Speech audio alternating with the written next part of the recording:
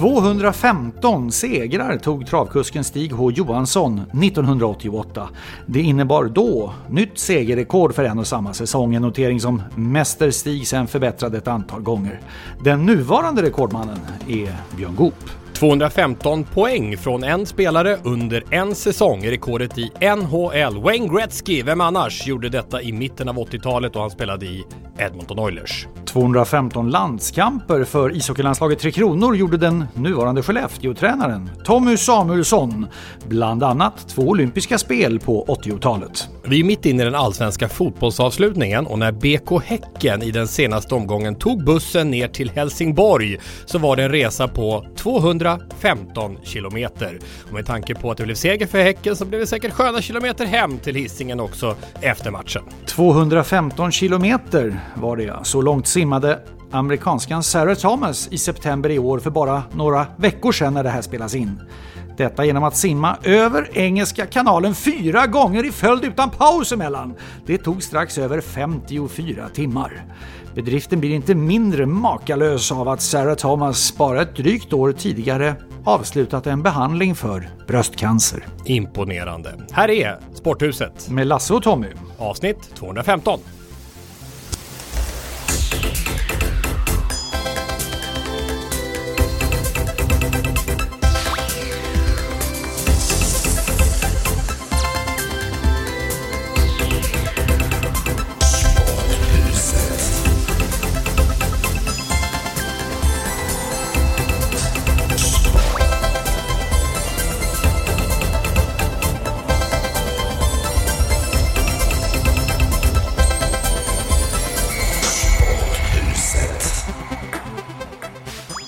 Arrivederci Roma. Det är bara så man kan inleda den här podden ju, eller hur? Du är ju i Rom, ja. Arrivederci, vad betyder, är det inte det på återseende eller hej då? Eller? Ja, okej, då kan vi leda med att säga ciao Roma då. Ja, är du där för att träffa Jennifer Wegerup? Det är det enda jag vill veta. Wegerup kommer inte dyka upp i podden idag. Vi har ju sagt att vi ska spela in ett avsnitt från Rom och det sker nu, men utan Jennifer. Hon hade för tajt helt enkelt. Hon skulle upp och göra någon grej till SVT morgon 7:00 och hem till Sverige igen. Alltså, hennes arbetsliv är ju mångfacetterat kan man säga. Men hon har hjälpt mig med ett boende när jag nu för första gången är i Rom. Och jag sitter nu i detta hotellrum, Atlantis Star som hotellet heter, och njuter av atmosfären på alla tänkbara sätt i Prati, nordvästra Rom. Ren rekommendation från Jennifer. Och den här, du fick några bilder av mig väl Lasse? Den här, det här takterrassen, den är ju någonting utöver det vanliga. Såg du eller? Ja, alltså mest med anledning av utsikten får jag väl säga. Jag såg inte så mycket av terrassen, men utsikten var ju vidunderlig. Rom är ju fascinerande och makalöst på många sätt med den synligen starka historien. Jag var i Rom vid något tillfälle, men inte så många gånger. Vid ett tillfälle där på en sån här Champions League-match med Roma på Olympiastadion där i Rom. Men det var bara som vanlig åskådare och betraktare. Jag ser ju Vatikanen, Peterskyrkan, det är ju ett spjutkast härifrån ungefär. Där påven Franciscus har audiens på Petersplatsen imorgon när vi spelar in det här. Oj. Så jag räknar med att kunna höra det faktiskt upp till vår takterrass. Och idag, Colosseum, för det första 2000 år sedan som den arenan byggdes. Och jag tycker fortfarande att det är så lik på många sätt de här arenorna som vi besöker runt om i världen, Lasse. Alltså många, i alla fall de äldre, om vi tar Berlins Olympiastadion och Stockholms stadion, det påminner om Colosseum. Det är för 2000 år sedan byggdes arenan. Jag sitter och funderar mest på om du kommer surra med påven när du ändå har chansen. Han kanske rotar, ciao Tom, la casa sportivo, eller vad heter det? Han kanske vill prata om det. Jag har ju en italiensk touch på något sätt. Och du har ju blivit tagen som italiensk, eller tagen låter som du var arresterad, men vid akkrediteringen, det var väl i hockey-VM i Ryssland vid något tillfälle när vi var där, så fick ju du akkreditering som italiensk hockeyspelare. Ja. Så här, tillträde till omklädningsrumskorridor. Nej, men det var bra där, Colosseum. Men det är ingenting som går upp mot den allsvenska guldstriden. Det är ju Europas tajtaste serie, va? Och jag missade ju ett par matcher här när jag var här. Så du får ge en snabb överblick nu. Förutsättningen är att Djurgården leder 3 poäng före en triolag. Men 2 av de 3 som jagar har bättre målskillnad än Djurgården. Vilket innebär att går de fullt så får inte Djurgården få en förlust mot Örebro hemma, vilket inte är sannolikt, eller Norrköping borta, vilket ju är en mycket, mycket besvärligare historia. Så att viss sannolikhet, eller ganska stark sådan är det ju att det här kommer avgöras i slutomgången. I allsvenskan är det ju så att om 2 lag har samma poäng, eller 2 eller fler lag, då är det ju den totala målskillnaden som räknas, och därefter antal gjorda mål, och där är det ju kraftig fördel Hammarby. Och även målskillnadsmässigt fördel Malmö FF visar vi Djurgården då, även om det inte skiljer lika mycket där. Jag var ganska säker på vem som skulle höra av sig förra veckan efter att jag ställde frågan. Kan ni höra av er om ni vet fakta kring det här med att möta motståndare som inte har någonting att spela för? Direkt kom det från Mikael Häggström. Han är oerhörd Häggström. Och han kan direkt då leverera så här. Ja, du frågade om att förlora då mot lag som inte har någonting att spela för. Och då sa han så här, intressant är att alla allsvenska guld som förlorats av serieledarna inför sista omgången. Om Djurgården vinner mot Örebro så kommer de ju ha det läget inför sista omgången mot IFK Norrköping. Det har förlorats mot lag som inte har någonting att spela för. Apropå att vi pratar väldigt mycket om att möter man ett lag som man inte har att spela för, då löser det sig. Och han radade upp missarna. Helsingborg 1928 missade Göteborg 34. Malmö FF 1964 ledde med 2 poäng före Djurgården. Malmö mötte Norrköping, var klara på 4:e plats men förlorade. Och sen det oerhörda året som du pratade om också i C-more-sändningen där, Lasse, 1968, som är då tidernas jämnaste allsvenska. Då det var 4 lag inom 1 poängs marginal inför sista omgången och alla hade chans att vinna. Malmö mötte Elfsborg som låg 6:a, men det blev 0-0 och Malmö missade guldet som gick till öster istället. Och du minns ju säkert, Lasse, såklart Helsingborg 1998 ledde med 1 poäng före AIK, och Helsingborg mötte nedflyttningsklara BK Häcken. Förlust, AIK guld. BK Häcken flyttade väl den här matchen, tror jag, till Ullevi, Storarenan. Just det, stämmer. Och för att få plats med alla Helsingborg-supportrarna som var medresta för att jubla och att Helsingborg skulle vinna guld. Och så blev det en annan utgång. Sista, Halmstad 2004. HBK ledde på målskillnad. Och Halmstad mötte redan klara 3:an Göteborg hemma. Tappade guldet med att spela 1-1 samtidigt som Malmö vann då. Så alla 6 då som har haft läge, annars har alltid serieledarna vunnit guld, missat mot just lag som inte har någonting att spela för. Ja, jag tycker det jag vet inte vad det finns. Och det här har ju Mikael Häggström visat statistiskt då, att det finns flera exempel på när det går på ett annat håll. Så jag tycker den diskussionen den är inte värd att beakta. Däremot är det ju ett supportermässigt perspektiv ett argument för eller emot möjligen. Det vill säga, jag håller så intensivt på mitt lag och då tänker jag att de andra har en tuffare väg och mitt lag möter, alltså någonting sånt kan det ju vara. Och det har jag största respekt för nerverna är ju såklart utanpå i det här läget. Och skulle Djurgården som har ledningen med, tänk om Djurgården leder med 3 poäng för sista omgången och så vinner Norrköping med 1-0 på en feldömd straff. Och Hammarby gör massa mål på Häcken och så tar Bayern och snuvar Djurgården på guld. Ja, det kan hända. Det är klart att nerverna är utanpå i sådana här lägen för de som är supportrar. Fullast respekt för. Sporthuset 215. Och domardebatten går vidare, har jag förstått. Den var het efter matchen mellan IFK Göteborg och Djurgården. Och jag såg bara i mitt flöde lite snabbt här på Twitter, även Sporthusets flöde, att det bara smällde till med för och emot var hela tiden. Och Kristoffer Karlsson, domaren, pratade vad jag förstod. Det du sa att domarna inte gör. Alltså blev intervjuad i tv. Ja, det var väl kanske så att det här misstaget var lite för grovt då. Eftersom det berörde så dels IFK Göteborg men även andra guldinblandade lag. Det är ju en straffspark som IFK Göteborg ska ha när Georgi Karasjvili i straffområde fälls av Jakob Une Larsson. Han sparkar undan ena benet för den där. Domaren missade där och så var det en del offside-situationer också som staplades till detta. Och då blev det så kanske att han ändå kände att det är ju en sån uppenbar miss att det är lika bra att gå ut och prata om. Jag tycker det är starkt gjort att klart och tydligt redogöra för att jag har gjort ett fel. Det berodde på det eller jag såg situationen så här. Det tycker jag liksom känns ändå stärkande för domarrollen.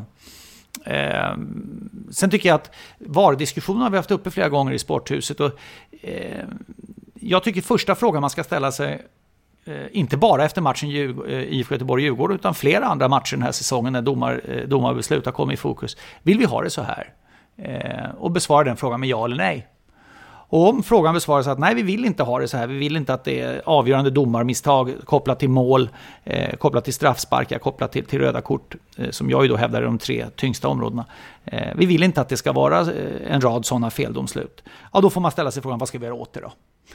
Och då menar jag att införandet av någon form av en videodomare är det rätta sättet att gå vidare på. Däremot hur det ska se ut, det är jag ännu inte i skick att svara på. Därför att det är oerhört invecklat med att hitta ett system som kommer att vara välfungerande. Men att antalet domslut som är felaktiga är alldeles för många i avgörande situationer, det tror jag allt fler sällar sig till att ha uppfattningen. Jag såg till exempel Noah Bachner, oerhört skicklig fotbollsjournalist på Twitter, som skrev det då när alla ropade efter VAR då efter den här matchen, att gå in och titta på den här och den här och den här Premier League-situationen, sa han då, där VAR då inte har levererat den korrekta sanningen och var totalröra då. Och då så var jag inne på att det är liksom inte grönare på den sidan då, på VAR-sidan. Men det kommer ändå bli så här. Vi vet ju det. Det kommer bli så här att om 10 år kommer vi garva åt den här diskussionen. Garanterat. För det finns ingen annan väg att gå än att ta hjälp av den moderna tekniken. Det kommer att hända, och VAR har barnsjukdomar, det pratade vi om redan under fotbolls-VM 2018, där vi hade avsnittet VAR är framtiden, jag tror det var avsnitt nummer 145 för övrigt. Det finns problem med där vi är nu, men om 10 år så kommer vi se tillbaka och om inte garva så i alla fall le och säga, tänk att många på fullaste allvar sa att nej, men vi ska inte ta hjälp av tekniken utan vi ska fortsätta och chansa.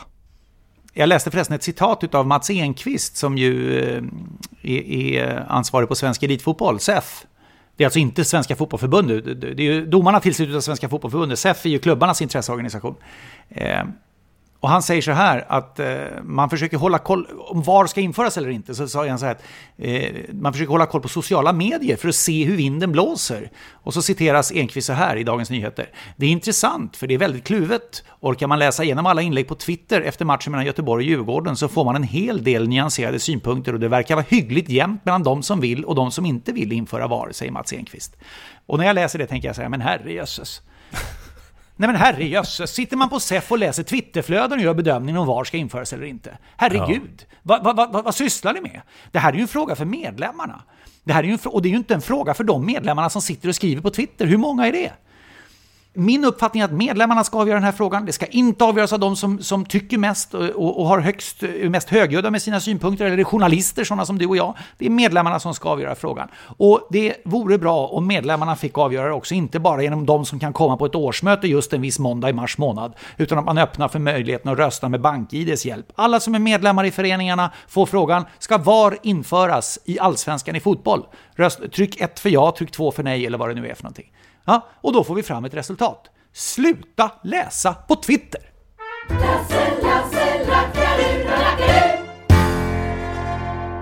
Ofta pratar vi om att förbund, nu är det här föreningen Svensk Elitfotboll, ska lyssna mer, hålla örat mot rälsen. Vad händer där ute? Vad vill våra konsumenter ha? Så på det sättet kanske det är rätt att ändå också följa moderna sociala medier. Jo, men att ta det som grund för om man ska införa VAR eller inte, det tycker jag är fel ingångsvärde. En undersökning på Expressen just nu exempelvis, när vi spelar in det här, på frågan borde VAR införas i Allsvenskan, säger 77% ja och 23% nej.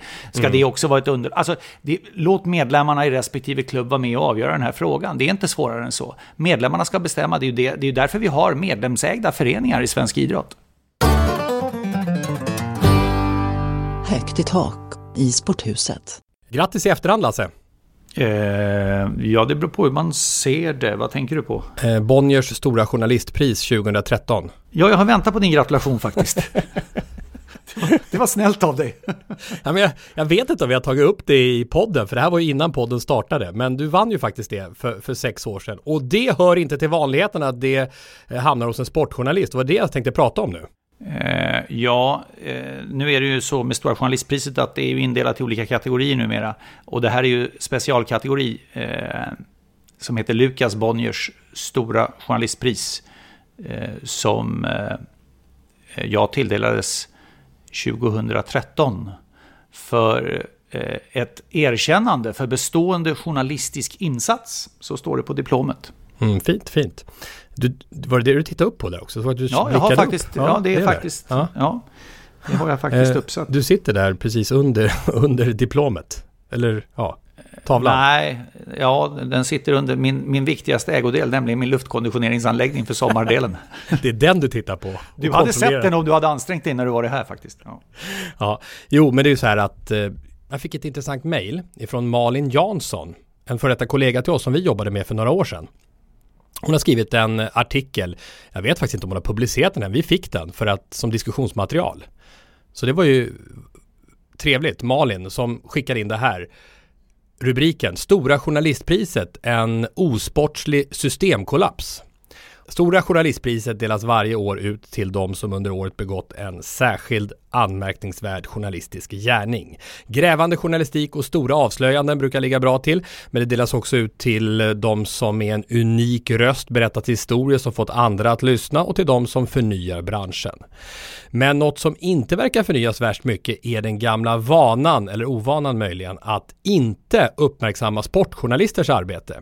I 52 år har priset delats ut och bara 8 av 336 priser, 8 av 336 har delats ut till sportjournalister. Och en av de 8 är ju du då, Lasse, så att det är ju verkligen imponerande att du har lyckats med det. Det är bara lite drygt 2% alltså. Och varför är det då på det sättet?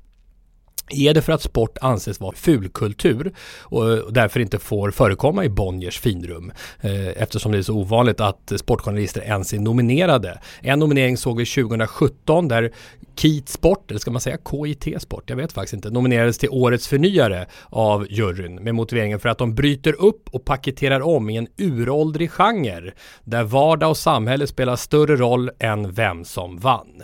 Och just den här formuleringen då, uråldrig genre, rör upp känslor på landets sportredaktioner. För det är ju faktiskt så, skriver Malin, och jag håller med, att sportjournalistiken har genomgått stora förändringar de senaste 20 åren framförallt, och från att ha varit en grupp rapporterande skribenter, om vi pratar skrivande journalister, till att bli skickliga storytellers som kan förklara världen med sporten som pensel, som Erik Niva till exempel, som kanske inte använder sig av djupanalys av försvarslinjen i första hand för att beskriva en match, eller Simon Bank också på Sportbladet. Sportjournalistiken har utvecklats rejält från en tidigare låg nivå vad gäller antalet skickliga kvinnliga sportjournalister också. Men inte en enda kvinnlig sportjournalist har tilldelats Stora journalistpriset, också noterbart. Så där tankegångar som fick mig att tänka på när jag gick på journalisthögskolan. Du gjorde ju detsamma några år tidigare, Lasse. Nämligen att när man sa, jag vet inte, vi var handuppräckning där, vad vill ni jobba med? Och då sa jag vill börja på radiosporten. Och då blev det ju...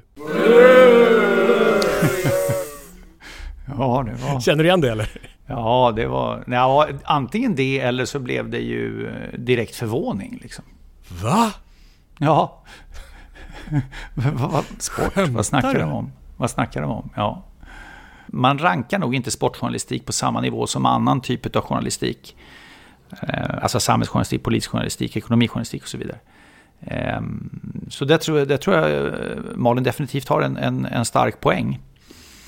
Och det kan man ju liksom, dels den där formuleringen som hon pekar på, men också det här, så fort det är någon som ska göra och det hörs ju nästan dagligen, som ska ställa en fråga i något nyhetssammanhang som är direkt sänt och lite liksom hastigt påkommet, så kan man säga, vi inleder med en sportfråga, hur känns det? Så börjar man. Och det är ju inte alltid som sportjournalister ställer den frågan själva. Vi gör ju faktiskt intervjuer som rätt ofta innehåller andra formuleringar än just det. Och vår nyfikenhet på svar innebär mer än bara hur den enskilda känner det. Ja, och jag tänker också på när Dagens Eko eller Aktuellt eller Rapport ska läsa upp en sportnyhet, så känns det nästan som att de koketterar med att de inte kan det.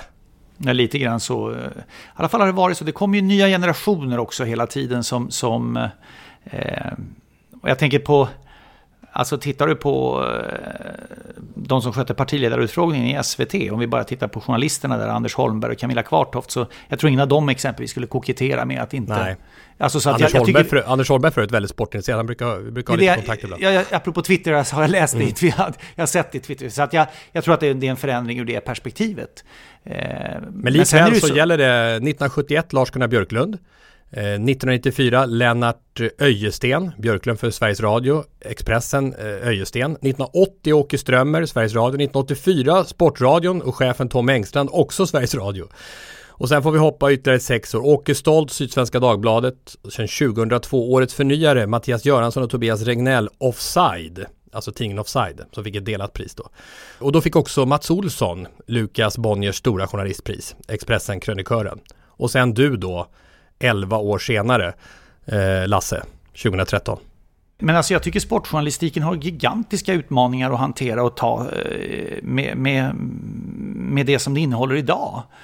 Alltså om vi läser flödet på de mediehusen som kommer med dagliga sportnyheter, så kan man ju konstatera att alltså det är väl sannolikt att sportredaktionen arbetar med ganska snäva budgetar, och det är folk som sitter och gör rewrite, som det heter, skriver om nyheter i flödet. Och alltså den källkritiska granskningen är ju alltid värd att fundera på hur den ser ut. Alltså det ska ju ställas mot de oerhört starka som jag tycker finns i kategorin årets berättare, och i kategorin årets röst. Alltså det finns ju starka berättare som Simon Bank, som är en personlig favorit, Erik Niva på Aftonbladet. Jag tycker Noah Bachner är en stark skribent också på Expressen. Det finns ju flera. Men jag sitter ju som ordförande i juryn för Svenska Sportjournalistförbundets pris till årets sportjournalist. Ja, just det, precis. Så vi kan ju börja med att diskutera hur den ser ut och vilka som det har ju både du och jag i historien vunnit. Men jag tycker Malin är definitivt på någonting här. För det är ju rätt. Det är ju en kraftig underrepresentation. Det är alldeles för få av sportjournalister som har figurerat i den här kategorin av att bli prisbelönta som journalister. Så är det ju alldeles utan tvekan. Och det finns ju en rad som definitivt skulle kunna och bör figurera varje år i de här sammanhangen. Men jag vet ju inte hur jurysamtalen har gått. Nej, men du vet hur det var när de ringde dig. Vad sa de? Blev du chockad eller? Ja, alltså Vem ringde? Det är Stefan Meijer heter han ju, som är verkställande tjänsteman, eller vad det heter, verkställande ledamot heter det, i juryn för Stora journalistpriset. Och han har ju gjort som sin grej lite grann att ringa och luras. Men alltså att koppla samman mig som radio- och tv-kommentator och programledare med Stora journalistpriset var ju för mig så fullständigt fjärran, så jag såg ju inte det komma någonstans. Det säger ju en del om den här grejen också som Malin är inne på, att du också kände att det var en sån utopi. Ja, så är det. Alldeles utan tvekan. Jag tyckte det var fullständigt och tycker fortfarande att det var fullständigt osannolikt faktiskt. Ja, Lasse. Lasse Granqvist? Ja. Hej du, det här är Stefan Mer på Bonniers och Stora journalistpriset. Ja, tjena nu. Tjena. Jag har en liten märklig fråga här, men det är så att Jonas Bonnier, han slutar ju och dessutom fyller han 50 år. Oj, det är en kombination det också, ja. Ja, då tänkte vi skoja lite med honom. Det är så att han tror ju att han är väldigt, väldigt bra i tennis, och det vet ju alla att han inte är. Så vi tänkte göra en liten film med honom, och Karsten Almqvist och ett TV4-team tänkte filma honom när jag sopar banan med honom och några andra. Då skulle vi så gärna vilja att du refererade det där. Ja. Skulle du kunna tänka dig att göra det? Men visst kan jag göra det, absolut. Skulle du kunna tänka dig att göra det? Ja, absolut. Nu är ju inte jag den största tennisreferenten, det är väl Mats Ramberg, men jag kan rycka in i hans ställe. Men du är ju jäkligt duktig på att förklara vad som händer på plan, och så har du alltid sånt engagemang. Ja, och så kanske det inte blir någon snabbaste bollduellerna här, med tanke på att du kanske inte får tillbaka bollen, det är väl det som är grejen. Det är precis det som är grejen. Men det finns ingen budget på det här? Nej, det kan inte ta så lång tid att svänga ihop det där, va? För jag skulle gärna bjuda dig på Stora journalistprisets middag också. Vilket datum var det? Den 21 november. Jag tackar för inbjudan, men jag tror dessvärre att den är... Jag tror att jag jobbar då, men... Men då kanske jag kan snacka med så att du får ledigt där. Om jag lägger in någonting i vågskålen, till exempel, vad skulle det? Att du får Lukas Bonniers Stora journalistpris. Ja, då vore det ju märkligt att utebli, hörru. Ja, visst vore det. Men du, då kanske du kommer, för sanningen är att du har fått det. Va? Jag sa att sanningen är att du faktiskt har fått det.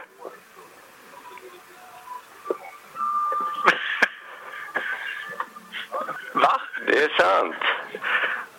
Nej. Vad fan är det du säger? Nej. Men det är ju inte möjligt.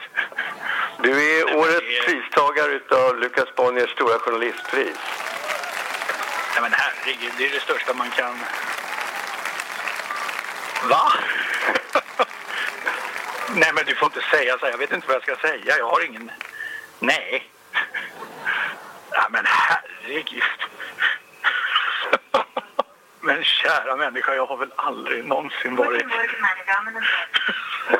Men gud, är det sant? Ja, det är sant. Ja, men det är ju så omåttligt stort och är det, men menar du att den här utomordentliga tennisidén uteblir? Ja, det menar jag dessvärre.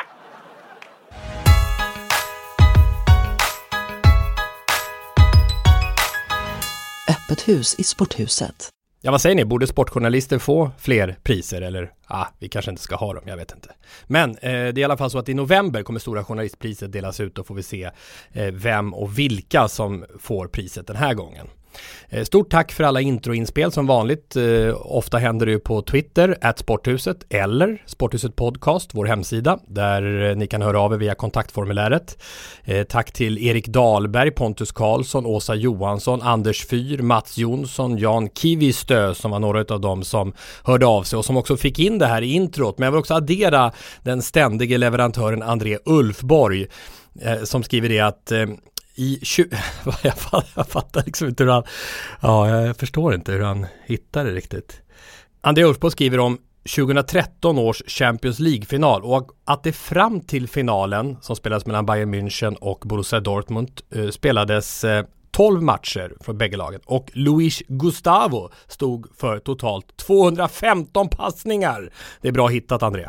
Ja, jag tycker det är en snackis. Jag har hört många prata om det där faktiskt. Nere och käka fika här i Gustavsbergs centrum snackar man fortfarande om den där finalen. Men jag tänkte också på Andy Törnqvist som hängde på ett annat aktuellt ämne från förra svängen. Vad händer med Zlatan Ibrahimovic härnäst? Blir det någon mer spektakulär övergång eller tar karriären slut i amerikanska MLS?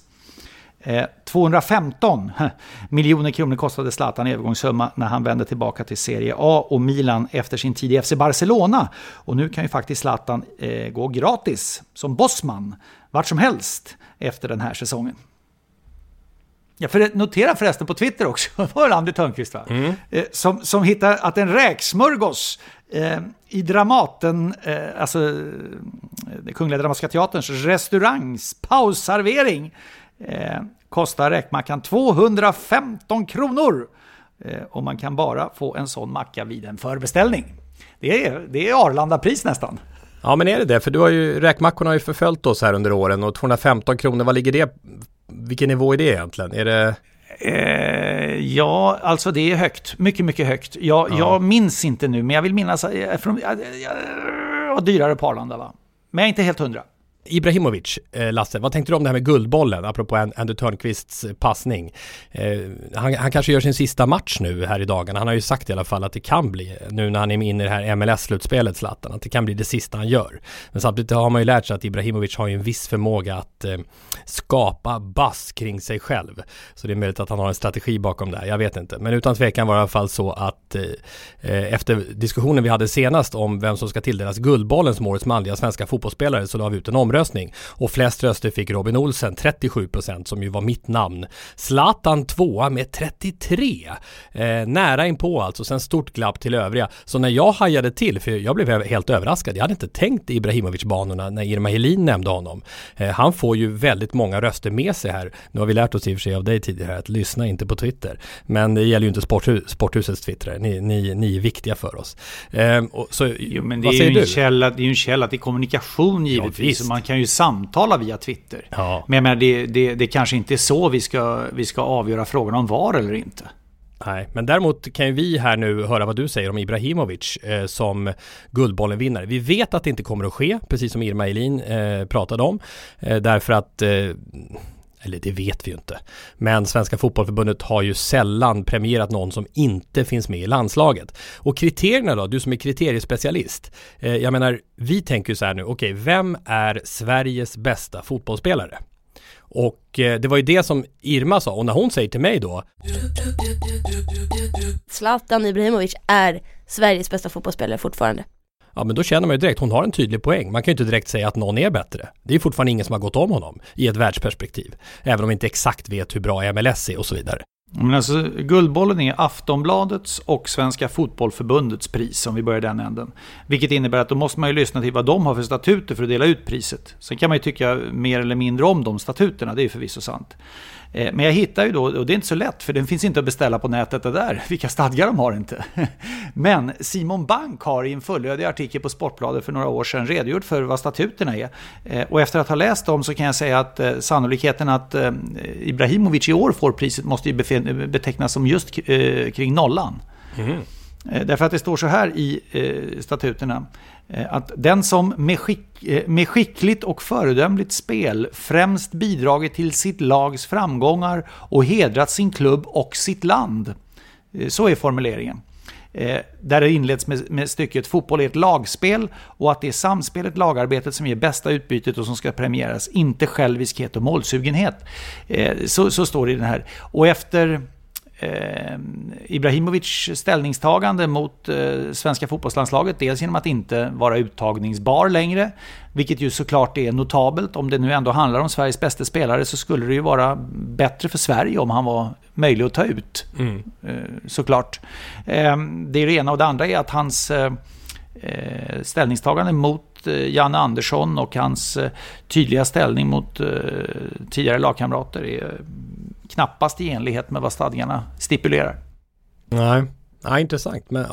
Men det där är det verkligen finstilta, för jag menar, rubrikmässigt så är det fortfarande så att priset till årets bästa svenska fotbollsspelare på här sidan. Då gäller det också att man får ut till folket för det är samma sak som pratar om Bragdguldet eller Jerringpriset också. Att det är viktigt att kommunicera ut, vilket Simon Bank då försökte i den där artikeln. Att det kommer ut bredare då, att det här handlar inte om vem som är årets bästa svenska fotbollsspelare, utan det handlar om så mycket annat. Jo, men sen är det så här också, tycker jag. Alltså, jag säger så här att ska du kunna få svensk fotbolls finaste pris på här sidan, så bör du väl vara tillgänglig för landslagsspel, tycker jag. Men står det så i kriterierna då? Nej. Det gör det inte. Men det är lätt att känna att det bör vara så. När man liksom har stått... Det finns ju beskrivet hur man ska uppträda för sitt lag och sitt land, står det ju. När det gäller fotboll så fick vi också för några veckor sedan, jag tror du var med i den podden Lasse, från Viktor en fråga om tv-produktionen, minns du det? Han skrev så här: varför zoomas det alltid in på hörnsparksläggaren när hörnan slås för att sen byta kamera till när bollen dimper ner i boxen, alltså straffområdet? Jag skulle vilja se varianterna, löpningarna, blocken. Han tycker att det är ointressant att se vilken träff hörnläggaren får. Så det här är ett tips till tv-producenter. Zooma ut så får tv-publiken njuta av fler av fotbollens varianter. Och då fick jag ett samtal ifrån en, som det visar sig, väldigt trogen Sporthuset-lyssnare. Gissa vem? Stefan Noreklev, bildproducenten. Ja, stämmer. Ja, han lyssnar på varje avsnitt. Han är en hedersman. Ja, men visst, han bor väl i Karlshamn, va? Ja, han kan vara en hedersman ändå väl? Ja, absolut. Men alltså han har ju enormt mycket bilmil innanför bältet inför varje uppdrag som ska utföras i sitt åkande från Blekinge. Så har han ju mängder med bilmil, och då lyssnar han ju på Sporthuset, vet jag, mycket gärna. Och är synnerligen skicklig bildproducent. Ja, verkligen. Och hade han inte lyssnat på Sporthuset med tanke på hur mycket bilen åker, hade det varit ett enormt underbetyg till oss ju. Ja. Jag menar, han lyssnar väl på kanske, vad kan det vara, 200-250 poddar i veckan. Men han hör av sig i alla fall och hälsar att han producerar inte så. Och då är det faktiskt så, det får vi säga Lasse, att Stefan är Sveriges ledande fotbollsbildproducent just nu när det gäller att producera matcher. Och han utbildar också nya bildproducenter att inte göra på det här sättet. Så det är hälsningen till Viktor. Han hälsar däremot att i många europeiska länder så har man som mall att göra det som Viktor pratar om. Gå in på hörnläggaren via den höga närbilden som de kallas, eller till och med via den här sidlinjespringande fotografen som har en sån här steadicam. Jag fattar inte hur de orkar med sina ryggar förresten. Nej, ni kanske har sett det vid sidlinjen. Springa med den här enorma kameran då hängande på sig. Så även den zoomar de in med ibland då som kutym ute i Europa. Men Stefan har en annan linje. Han väljer att alltid ligga uppe på huvudkameran för att inte förlora rummet, så att säga. Var är man någonstans? Och nu har jag tänkt på det, och det stämmer ju verkligen. Det är viktigt, jag såg på friidrotts-VM också, de producerar spjut. Så filmar om spjutkastaren ända tills han hade släppt spjutet och man följde om det var övertramp eller inte och hur han kastades ner på marken och man undrar var är spjutet, var är spjutet, var är spjutet? Och så precis när det damp ner så fick man se spjutet. Och jag sa det till Stefan, han sa det är en bra liknelse för det är ungefär så det känns med hörnan också då. Man bara zoomar in på själva sparken och sen bara boom så dimper den ner. Man vill veta vad händer där inne, vart är den på väg och så vidare. Du tänkte att det var spjutkastning som på antikens tid. Vem ska den träffa nu då? Ja. Sen fick jag ett gäng frågor nu för kvällen för den här inspelningen så kom det ju plötsliga besked här om Bauhausgalan i friidrott i och med att jag sysslar mycket med friidrott och är speaker ofta på Bauhausgalan och bevakat den för detta DN-galan på Radiosporten kanske 20 gånger och sånt där. Det kommer nämligen plötsligt beskedet att Bauhausgalan är kvar i Diamond League. Efter att för några veckor sedan så meddelade Bauhausgalan själva att de kommer att åka ur. och då var det alltså så att plötsligt då så gick internationella friidrottsförbundets riksdag kan man säga, General Assembly, emot styrelsens grundförslag där Stockholm och ytterligare en gala skulle trilla ur ligan och valde istället behålla samtliga och dessutom lägga till en ny tävling i Kina. På sista raden så kom man väl fram till att varför ta bort ett antal galor? Det kommer bara innebära mindre tv-pengar på totalen. Jag tror Sebastian Coe som var internationella friidrottsförbundets ordförande, han vill liksom minska antalet galor för att göra skaran mer exklusiv. Ungefär som man pratar om att ishockey-VM vartannat år, då blir det mer exklusivt än om det kommer varje år. Men grejen med ishockey-VM varje år är att då kommer det in pengar varje år till ishockeyn, tv-bolagen och så vidare. Och samma sak blir det här. Tar du bort några galor, okej, det blir mer exklusivt varje gång det kommer en tävling men det blir mindre pengar i totalen. Så IAF, Internationella friidrottsförbundet, till slut så kom de fram till vi behåller alla galor. Dessutom la de till en kinesisk gala eftersom de också har en ny kinesisk sponsor som framförallt bidrar till det. Så att nu blir det Diamond League-party 24 maj. Ja, det är mycket positivt och bra. Vi hoppas på bra väder. Men alltså... Ja, lite farligt datum 24 maj. Hoppas det funkar. Ja, men sen vill jag alltså ändå notera här, det har ju också med journalistik att göra. Ingenstans när beskedet om, nu läste jag inte, jag läste inte, men ingenstans noterade jag att någon sa att det definitiva beslutet det fattas senare i oktober. Nej, jag vet. Eller det är inte styrelsen som äger det definitiva beslutet utan det är bolagsstämman eller General Assembly, alltså kongressen som kommer fatta beslut. Det framkom ingenstans. Så journalistiken i det här var ju noll och ingen. Mm. Utan istället dyker nu, då är alla jätteöverraskade. Men jag menar, det är ju alldeles uppenbart att här har ju någon vunnit och någon förlorat. Och att inte ha bättre fakta på bordet när slutsatserna drogs, det var väl en liten miss. Icke förty. Positivt för rimligen för svensk friidrott och för den svenska friidrottspubliken som får en möjlighet att uppleva världsfriidrott på mycket nära håll. Och det hoppas jag många tar chansen när den ges. Och när det gäller världsfriidrott, vad tyckte du om det här maratonloppet? Såg du bilderna vi pratade om det senast? Eliud Kipchoge som sprang under 2 timmar med 42 harar som byttes av med varann och laserstråle och perfekt bana och perfekt väder och allt tillrättalagt och så vidare. Nej, men jag tycker det har nu visat sig att en människa kan springa 42 195 meter under 2 timmar och det ger ett visst tempo och de som håller på med lite löpning och träning själva kanske har testat det och känt att det där tempot i 2 timmar, det kan inte jag ens hålla i 15 sekunder, ni snackar om det i podden. Sen får vi väl se hur pass utbrett det blir. Det vill säga att man ska ha massa världsrekordförsök på lite spexigt vis då med mängder med harar och sånt där. Jag tänker på, inte för att liknelsen stämmer särskilt mycket, men ändå liksom när vi fick en fällning av en hockeyspelare i straffrättsligt hette ju för att ha crosscheckat en motståndare blev dömd till villkorlig dom och dagsböter, så sa ju flera stycken att det här kommer leda till mängder med åtal och vi kommer tappa all sans och balans och vi har inte sett så mycket av det. Så att jag tycker innan vi drar slutsatsen att det kommer vimla utav sådana här världsrekordförsök som är godfaktiga så jag tror att det kanske inte alls blir så. Det är ett bra förtydligande från ett par stycken. Kalle Berglund hörde av sig till exempel. Grattis Kalle till ditt fina VM. Han var ju med i vårt avsnitt 194, va? Gyllene generationen 2. Och sen blev han svensk rekordinnehavare flera gånger om här under sommaren och 9:e plats på 1500 meter. Och han skickade ett meddelande till mig här på Twitter och han skrev det att han gjorde ett förtydligande då att för jag hackade ju på alla harar i alla lopp, ta bort alla harar, men han sa det, det som är skillnaden här är ju att här byttes ju harar under loppet, kom hela tiden in nya fräscha harar och det är inte tillåtet i ett officiellt lopp. Så det fanns några aspekter som gjorde att regelmässigt så kunde Kipchoges lopp under 2 timmar inte räknas som officiellt världsrekord. Byte av harar under loppet, langning av vätska från cykel och så var det faktiskt bara en enda deltagare i loppet. Och så går inte en friidrottstävling till. Så det var hade det bara handlat om det så hade väl han kunnat bett sin mamma eller någon ställa upp bara i början och sen bryta i och för sig. Men det är ett viktigt förtydligande att det här bröt alltså mot reglerna och därmed är det inte möjligt att göra ett officiellt världsrekord av det. Bra, Kalle. Ja, och sen Per Synnerman som är före detta elitlöpare och numera tränare som har den här Elitpodden heter den. Det kan ni gärna lyssna på med Claes Åkesson, handlar bara om löpning.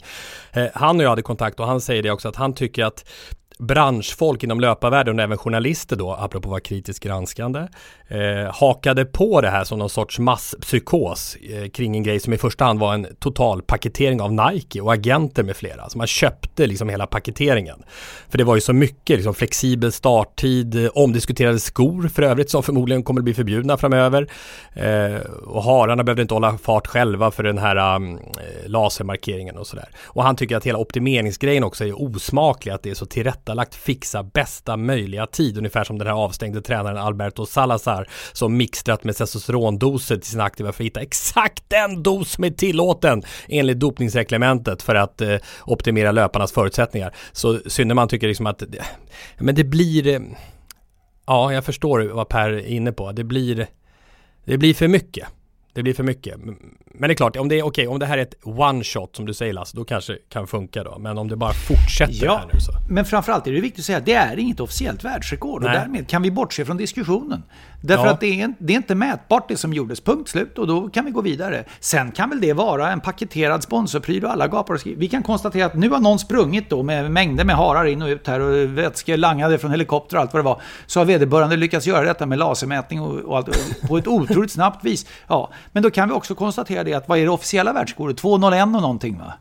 Vad var det? Ja, du berättade precis. det på. Från samma kille förresten. Ja, det är rätt snabbt det med. Så man kan konstatera för de allra flesta så blir de som springer maratonlopp så snabbt, de är förbannat snabba. Ja. Nej, tack för alla underbara inspel. Jättekul med engagemanget och så. Nu, när vi ändå är inne på uthållighetsidrotter då, och då kanske vi ska hugga tag i lite kärlek, eller vad säger du Lasse? Ska vi kärleksbomba? Nu ska vi kärleksbomba. Nu ska vi kärleksbomba. Ja, vi ska kärleksbomba. Kärleksbomba. Kärleksbomba. Kärleksbomba. Idag. Låt mig få berätta historien om Dansken, blodbadet, kransen och repet. Kör! Kom igen! Jag tänkte att jag skulle få en reaktion. Bland idrottsklassiker finns nog ingen med så stark svensk historisk förankring som Vasaloppet. 1520. Sverige är i union med Danmark vars kung Kristian är starkt impopulär i delar av Sverige. Ynglingen Gustav Eriksson har öppet kritiserat den danske kungen och fängslats i Danmark. Gustav lyckas fly och sätter av genom Sverige för att skapa uppror. Kungens soldater följer tätt efter. Gustav når ett upproriskt fäste när han i Mora hösten 1520 samlat till stormöte, men stödet uteblir och med soldaterna i närhet tvingas Gustav fly i vintrigt landskap. Flykten går mot Norge. Enligt delar av historiebeskrivningen nås mötesdeltagarna där i Mora efter Gustavs avfärd av nyheten från Stockholm att Kristian den andre, dansken ni vet, från denna stund i Sverige evigt benämnd som Kristian Tyrann, låtit massavrätta uppemot 100 personer i vad som kallas Stockholms blodbad. Folket i Mora bestämmer sig för att följa Gustavs ord. Nu jäklar ska dansken besegras! Mora-människorna tar upp jakten för att hinna ifatt Gustav som då befinner sig från Mora på väg till Sälen. Det så kallade befrielsekriget följer och 1523 kröns Gustav då med efternamnet Vasa till Sveriges konung. Anders Pers från Mora lanserade 400 år senare idén om ett skidlopp i samma spår som Gustav Vasa färdats mellan Mora och Sälen. Intresset för skidåkning som idrott var stort på 1920-talet och i mars 1922 kördes det första Vasaloppet. 119 löpare genomförde långloppet som startade i Sälen och gick i mål i Mora. Att sträckan lades om i motsatt riktning, det lär ha berott på järnvägen. Det fanns ingen sån som gick till Sälen, så det var väsentligt lättare för inblandade efter tävlingen, all administration och alltihopa, att ta sig hem från Mora. Målgång där alltså. Förresten, numer är det inte 119 deltagare utan 15 800 som maxsiffra. Exempelvis var det så senast 2019. Och så kransen. Visst är själva upploppet med belöningen till segraren något speciellt. Kranskullan väntar på segraren i herrklassen och kransmasen på vinnaren i damernas tävling. Kranskulla som uttryck lär ha uppstått i det allra första Vasaloppet där 1922.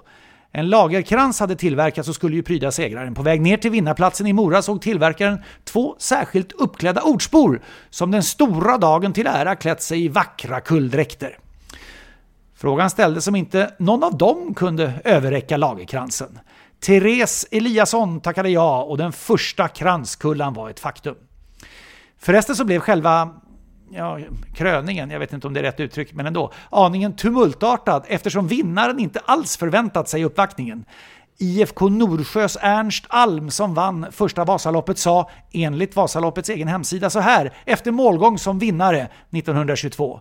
Det var väldigt roligt att åka in i Mora där alla hejade på mig, men jag känner mig lite olycklig för att jag i hastigheten nog knuffade till en dam som kom fram och kastade en lagerkrans över mig. Och så repet. Vasaloppet är såklart en tävling med elitinriktning och första söndagen i mars varje år riktas idrottsfolkets intresse till Dalarna.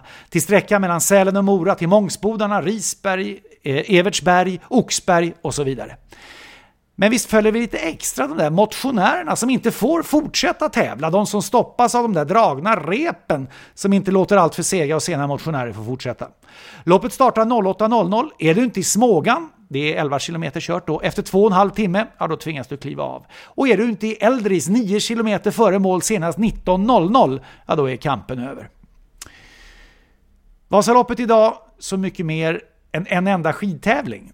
Det finns en vintervecka med nattvasan, halvvasa, kortvasa, stafettvasa, tjejvasa, ungdomsvasa och så finns en sommarvecka också med cykelvasa med och utan öppet spår, stavgångsvasa, löpartävlingen, Vasastafetten, Vasakvartetten, Ultravasan och allt vad det nu är på sommaren och så barnens Vasalopp förstås.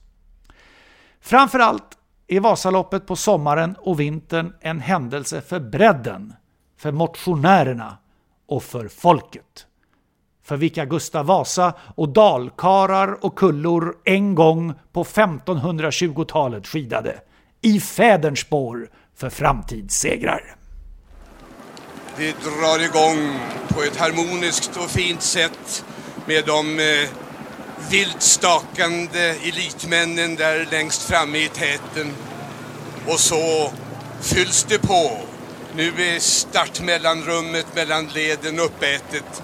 Nu är det en vårflod som flyter fram över det fina startfältet i Bergaby. Vasaloppet, vi pratade om paketering tidigare. Kan det vara tidernas bästa paketering utan att vara en paketering på något sätt? Nej men alltså det är ju så maximerat på något sätt Vasaloppet med alla de här olika tävlingarna och det sätt, de har ju till och med någon, vid målgångsplatsen där i Mora har de ju någonting som är Vasaloppet året runt eller vad det heter, så att du kan ju alltid vara en del av Vasaloppet på något sätt. Men att vara en del av själva huvudtävlingen den dagen det körs, det är stort alltså. Det är maximerat antal som får vara med och så vidare, så att det där är tuffa papper att komma med i. Vad är du längst ifrån egentligen? Att springa ett maraton eller att åka Vasaloppet? Ja, kan det bli, det spelar ingen roll hur stort du gör det målfotot. Du kan uppförstora det i flera 100 000 år om du vill. Du kommer ändå inte kunna, du kan införa hur mycket var som helst i med eller utan omröstningar. Du kommer aldrig få ett svar. Ja, men om du var tvungen att försöka dig på något av de två, vad hade du försökt dig på?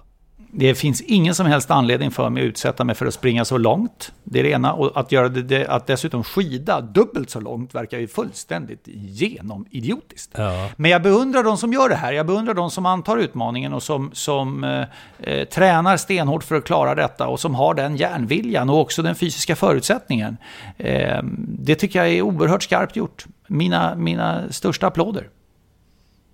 Och det är ju det som är Vasaloppet. Det är ju verkligen bredden. Det är ju så härligt att det här är verkligen för alla. Breddmotionärerna får ju chansen att vara med i Vasaloppet. Och jag tycker det är en liten grej när de drar det här förbaskade repet. Va? Och redan i Smågan där, när de bara håller på en dryg mil, får ju några kliva av. Så då är det kört. Va? Men tänk att hålla på så himla länge. Så du har 9 kilometer kvar. Du har skidat i 81 kilometer i 8 helsikes mil, va? Så kommer du till Eldris klockan 19.00:15 och då står de där med den där förbaskade linan och säger kul att du kom, du har blåbärssoppa där, hoppas du har parkerat bilen här, glöm inte stretcha, drick mycket vatten, skål. Den är tuff. Emil Nilsén hörde av sig, han heter ju Dalastark på Twitter och han sa det, hälsa Lasse att det är dags att köra Vasaloppet åt rätt håll igen, originalsträckningen. Ja, det kan det ju vara. Det kom alltså en tidningsartikel som presenterades i Västmanlands läns tidning i februari 1922 som sa nu är det ju 400 år sedan händelseutveckling med Gustav Vasa. Och detta borde firas med att man körde en skidtävling mellan Mora och Sälen. Men när det väl skulle göras, för det blev ganska uppskattat det där, så var det inte administrativa möjligheter tyckte man att ha målgången där i Sälen. Varför? Det fanns ingen järnvägssträckning dit, det fanns ingen möjlighet att egentligen flytta tävlingsadministration och ha en sådan, utan det var Mora som skulle bli huvudorten. Då var det bättre att skida åt det hållet. Och det fanns väl några i socknen där runt Sälen som tyckte att det var lite stolligt att göra på det viset. Men de gjorde väl helt enkelt så att de snackade inte med dem och så bestämde de sig för att köra åt andra hållet. Och sen dess har det varit så, utan någon större diskussion. Och jag kan meddela att Vasaloppet 2020 är utsålt. Ausverkauft, sold out.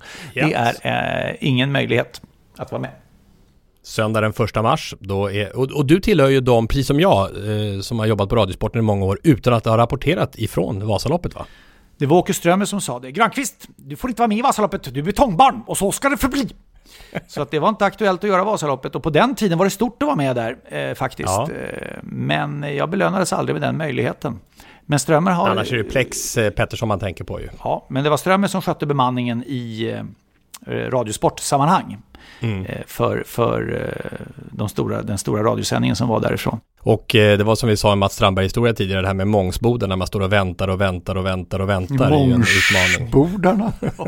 Ja, jag tänkte också på det. För den allra tydligaste delen jag har utav minnet är faktiskt det här helikopterljudet. Jag hör helikoptern. Nu hör jag helikoptern. Helikoptern kommer närmare. Fast ofta är det så att först hör man den där helikoptern rätt länge. Men då pågår en intervju med någon där som står och fixar blåbärssoppa och det är någon som håller på med valla och det är någon som förbereder och tar hand om någon som ska bryta och så vidare. Och sen har man hört och hunnit tänka rätt länge på jäkla oljud från den där helikoptern. Då säger reportern, och nu hör jag helikoptern! Och man tänker, det där är någon med en stark hörselnedsättning som jobbar. Ja. Någonting att hugga tag i bara. Så det är tips till alla som eventuellt ska debutera som radioreporter i Vasaloppet. Du behöver inte säga att jag hör helikoptern, för det har vi lyssnare hört sedan länge. Nu ska vi dra lapp för nästa vecka. Har du med dig lapp? Ja, det är klart jag har det. Lapplådan? Nej men gud så imponerande. Jo, jag ska ta med den och visa upp den för påven imorgon. Och se, du får...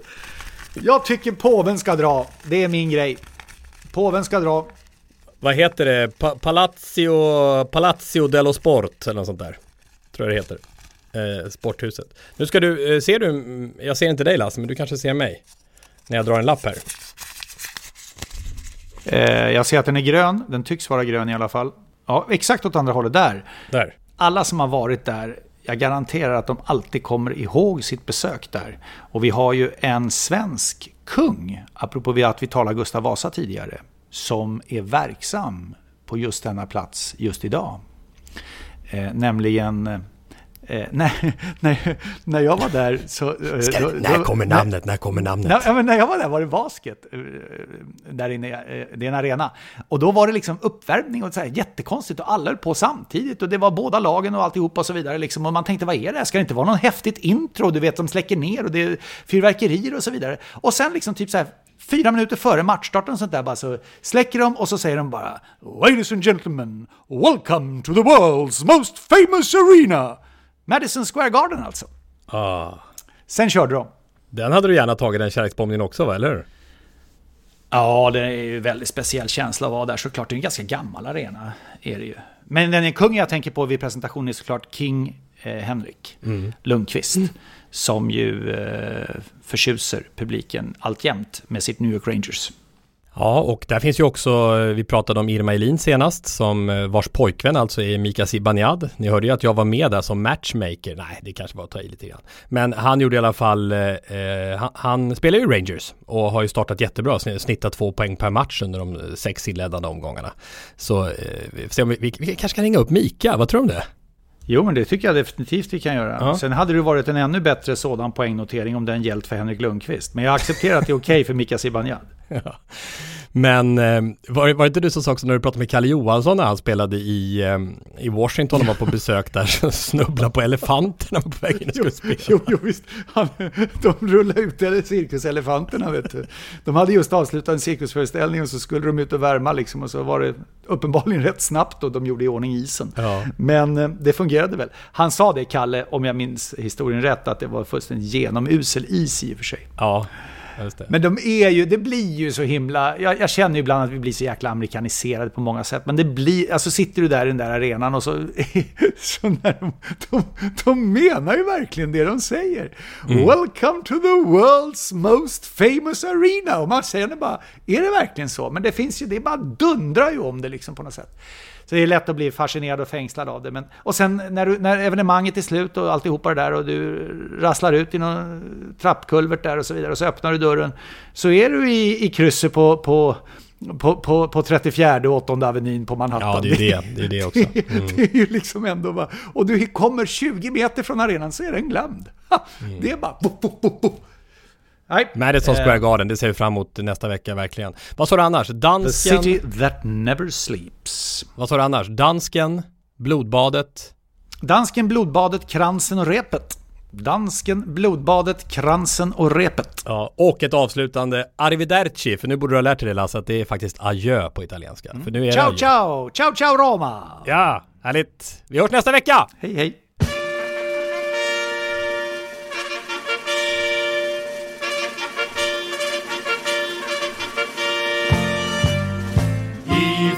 Spår för framtidssegrar är en paroll som från Dalarna nått fram till varje skidans vän ut i landet som fostrats upp av en Nederstrand. Från Sälen till Mora vi skall kämpa sida vid sida i sköna vita spår. Även om jag ej blir först i målet åker jag Vasaloppet år från år.